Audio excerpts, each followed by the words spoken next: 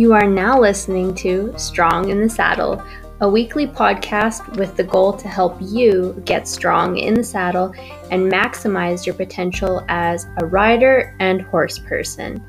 Whether you're someone who is looking to make the finals as a professional barrel racer, a dressage rider hoping to advance to the next level, or a recreational rider who just enjoys their horses away from the competition arena, I am here to help you be the best that you can be, both in and out of the saddle, in and out of the competition arena.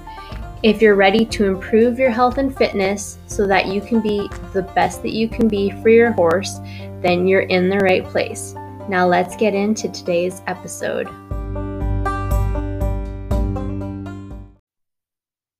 Hey everyone, welcome to another episode of Strong in the Saddle. I'm your host, Katrina. Before we get rolling, I just have a quick favor to ask if you could please subscribe, rate, and review the podcast. And just a reminder that this podcast offers health, fitness, and nutritional information and is designed for educational purposes only. You should not rely on this information as a substitute for, nor does it replace professional medical advice, diagnosis, or treatment. If you have any concerns or questions about your health, you should always consult with a physician or other healthcare professional. Do not disregard, avoid, or delay obtaining medical or health-related advice from your healthcare professional because of something you may have heard on this podcast. The use of any information provided on this episode or any other episode of the podcast is solely at your own risk. All right, let's get into today's episode. If you've been listening to the podcast for a while now, you have likely heard my story about how I had an eating disorder and how it completely derailed my health and derailed my life. For those of you who haven't heard my story, I'll just give the quick version. Starting in high school, I developed anorexia. Among other things, I was severely restricting my calories and over-exercising. I lost a pile of weight and got to the point where I was unhealthily underweight. I had no desire to ride my horse, and really, I didn't have the energy to ride my horse, which was a big red flag. Something is definitely up when I don't want anything to do with my horses. My hormones were a mess. My body was a mess. Eventually, I started an outpatient program and recovered from my eating disorder. A few years down the road, I decided to do a bodybuilding competition where I competed in the bikini division. Again, I had no idea what I was doing. I ended up losing a pile of weight again, severely undereating, and once again driving my body completely into the ground. It was basically the same story. I didn't want to ride my horse. I was always tired. I lost strength, and on and on. I had sacrificed my health in both cases in the name of fitness, in the name of being thin, in the name of fitting some unrealistic ideal. And that's kind of what I want to riff on today because I think it's really important for people to hear this. Yes, here at Strong in the Saddle, I'm all about getting fit, improving your performance, getting stronger, and all of that. But there is a line that many people cross where, in the pursuit of fitness or what they perceive as fitness, they sacrifice their health. What starts out as a healthy pursuit becomes something that is the exact opposite. Some of you might not be doing this intentionally, and really, when I look back, it's not like I intentionally wanted to harm my body or negatively impact my health. It just sort of happened. Looking back now, it's so obvious on what trajectory I was on, but at the time, when you're in it, it's kind of hard to have that sort of perspective.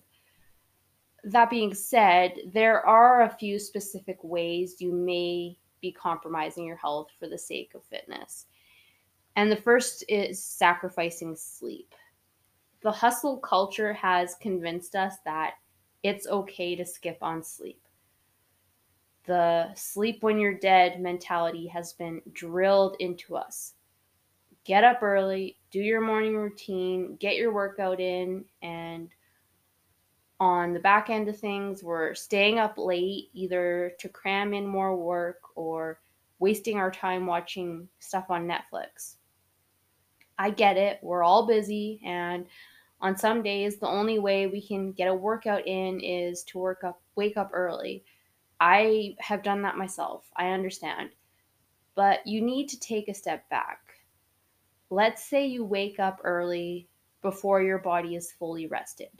How great is your workout going to be anyway if you're still tired?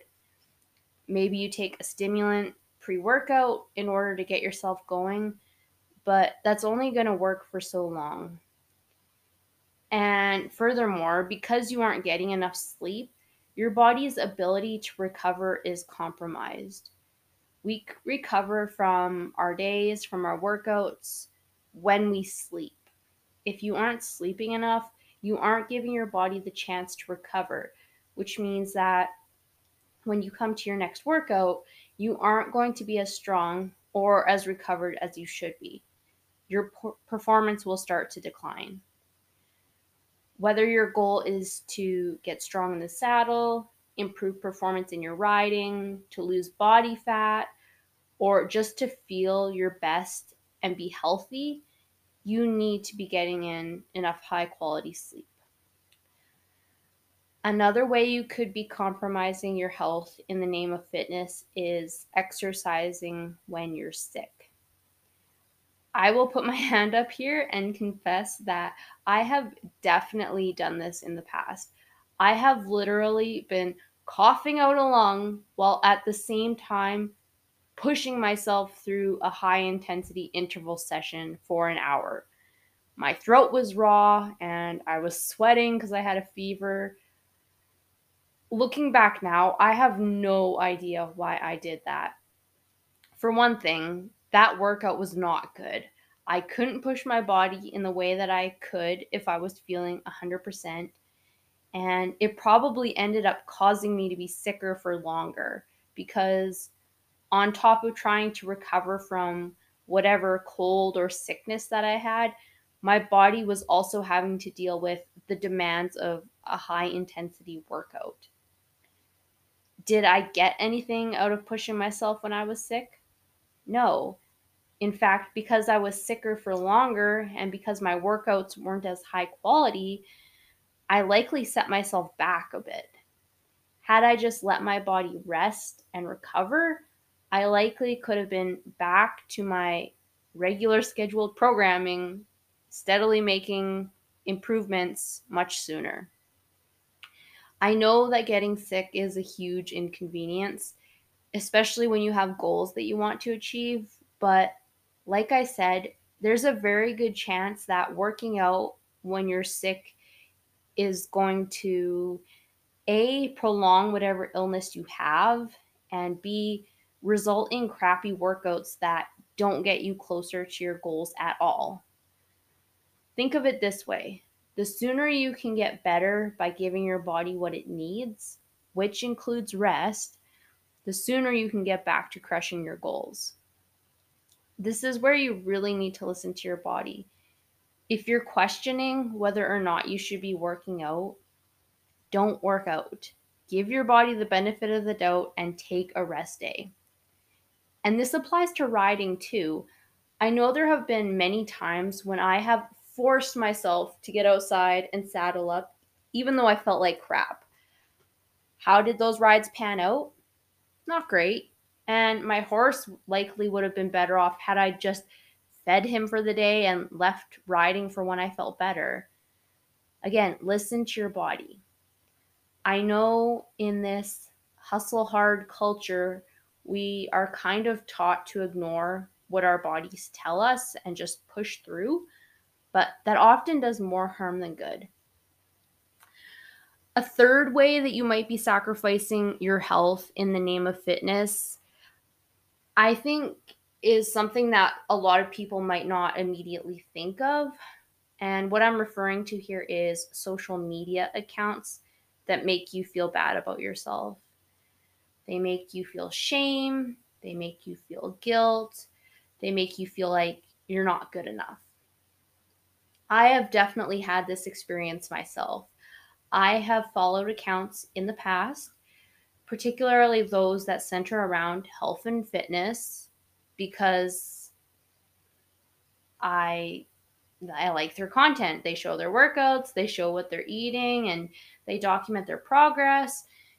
I like looking at that stuff, but after a while I find that after looking at what they've posted, I start to feel less good.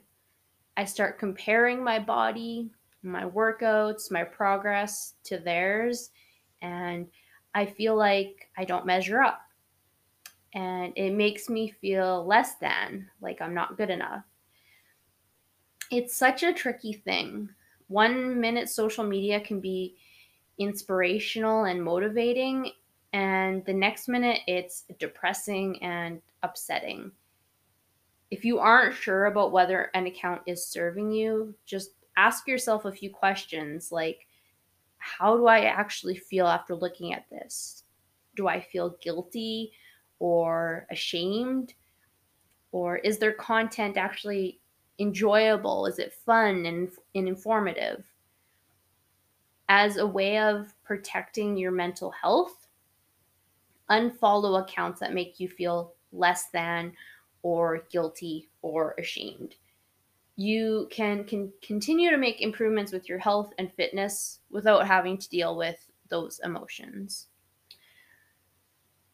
The next way that you might be sacrificing your health in the name of fitness revolves around soreness. As a kid growing up, I remember that we had this toy wrestler. When you squeezed him, like a squeezy toy, he would say macho things. And one of the phrases he would say is, no pain, no gain. As a child, we thought it was funny, but I think we really do grow up thinking that in order to get somewhere, it needs to be painful, that it needs to be hard.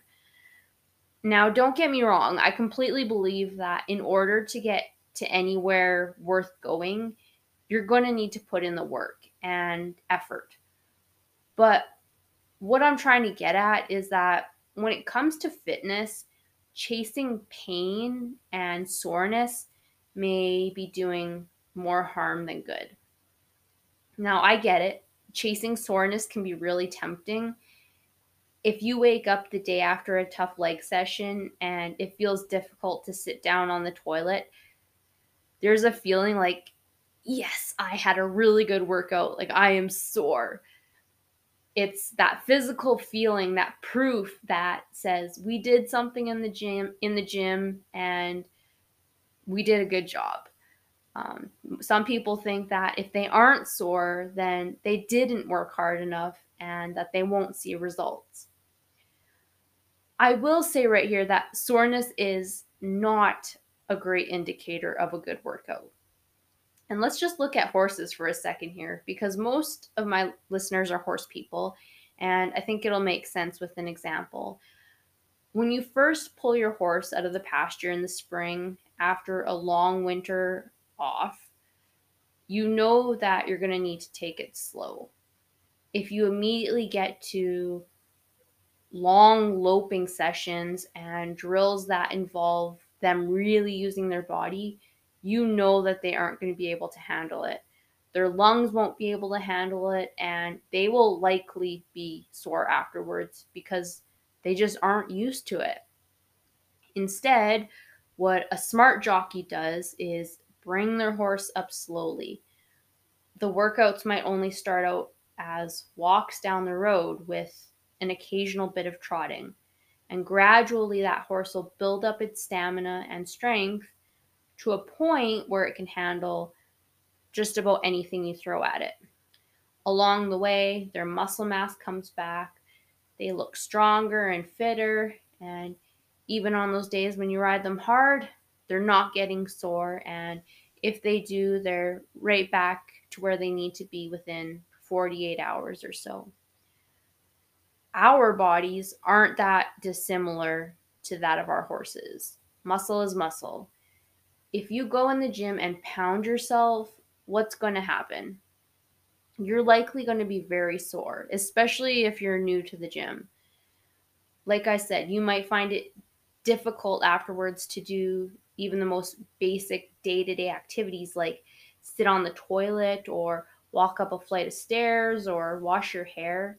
And if you go back to the gym soon after, your workouts likely will not be as good because you're still contending with the soreness from the previous workout. And because you can't work out as hard, that means overall you aren't going to be improving your fitness as quickly. In contrast, if you are smart about your training, you can go into the gym, slightly push yourself each time to the point where you might feel a bit sore the day after, but within 48 hours, you're ready to go. You're ready to train those muscles again. They feel refreshed, recharged, ready to go. That allows you to continually work those muscles, improving your strength and fitness. The more advanced you get, the less sore you're likely to get too. Someone who is used to working out, just like a well conditioned horse, is going to take a lot more before they get sore. In contrast, the couch potato who decides they want to look like Arnold Schwarzenegger is going to get sore much quicker with a lot less stimulus. Ideally, your workouts should have challenging days, moderate days, and easier days. If you find that you are sore after every workout, this is a good indicator that you are consistently exceeding how hard you should be pushing yourself, which could work against you because your body just won't be able to keep up with recovery. When you're working toward a goal, it's important to zoom out and look at the big picture. Your training session has the ability to help or hinder everything else. So be mindful of that. Push yourself accordingly. And yes, it does take some trial and error to figure out how hard you should be pushing yourself. Um, because sometimes beginners might have a tendency to not push themselves hard enough, but we also don't want to push so hard that, like I said, you're not recovering properly and all that good stuff. So hopefully that helps to highlight some areas where you might be going wrong with your fitness and whatnot, sacrificing your health in the name of fitness. So just to recap, remember, don't be sacrificing sleep. Yes, we want to, try and get workouts in consistently and all that good stuff, but if you're sacrificing sleep, that's a slippery slope. Try to avoid exercising when you're sick and listen to your body. Be mindful of the social media accounts that you follow. Social media can be a great influence or it can be a very, very bad influence. So just be mindful of that and don't be afraid to do a run through the accounts you're following and unfollow the ones that aren't empowering you, I suppose. I don't really like that word empowering, but you get what I mean. And then lastly, don't get into the trap of trying to chase soreness, thinking that that's what's going to get you results. Yes, a little bit of soreness is good because it shows that, yes, you did push yourself in the gym during your last workout, but we don't want it so bad that it's going to be hindering your body. So hopefully that all makes sense. If you have any questions, feel free to reach out to me on social media. I'm at Strong in the Saddle. Send me a DM or leave a comment on one of my posts, whatever you feel like there. And until next week, remember, it's always a good day to ride.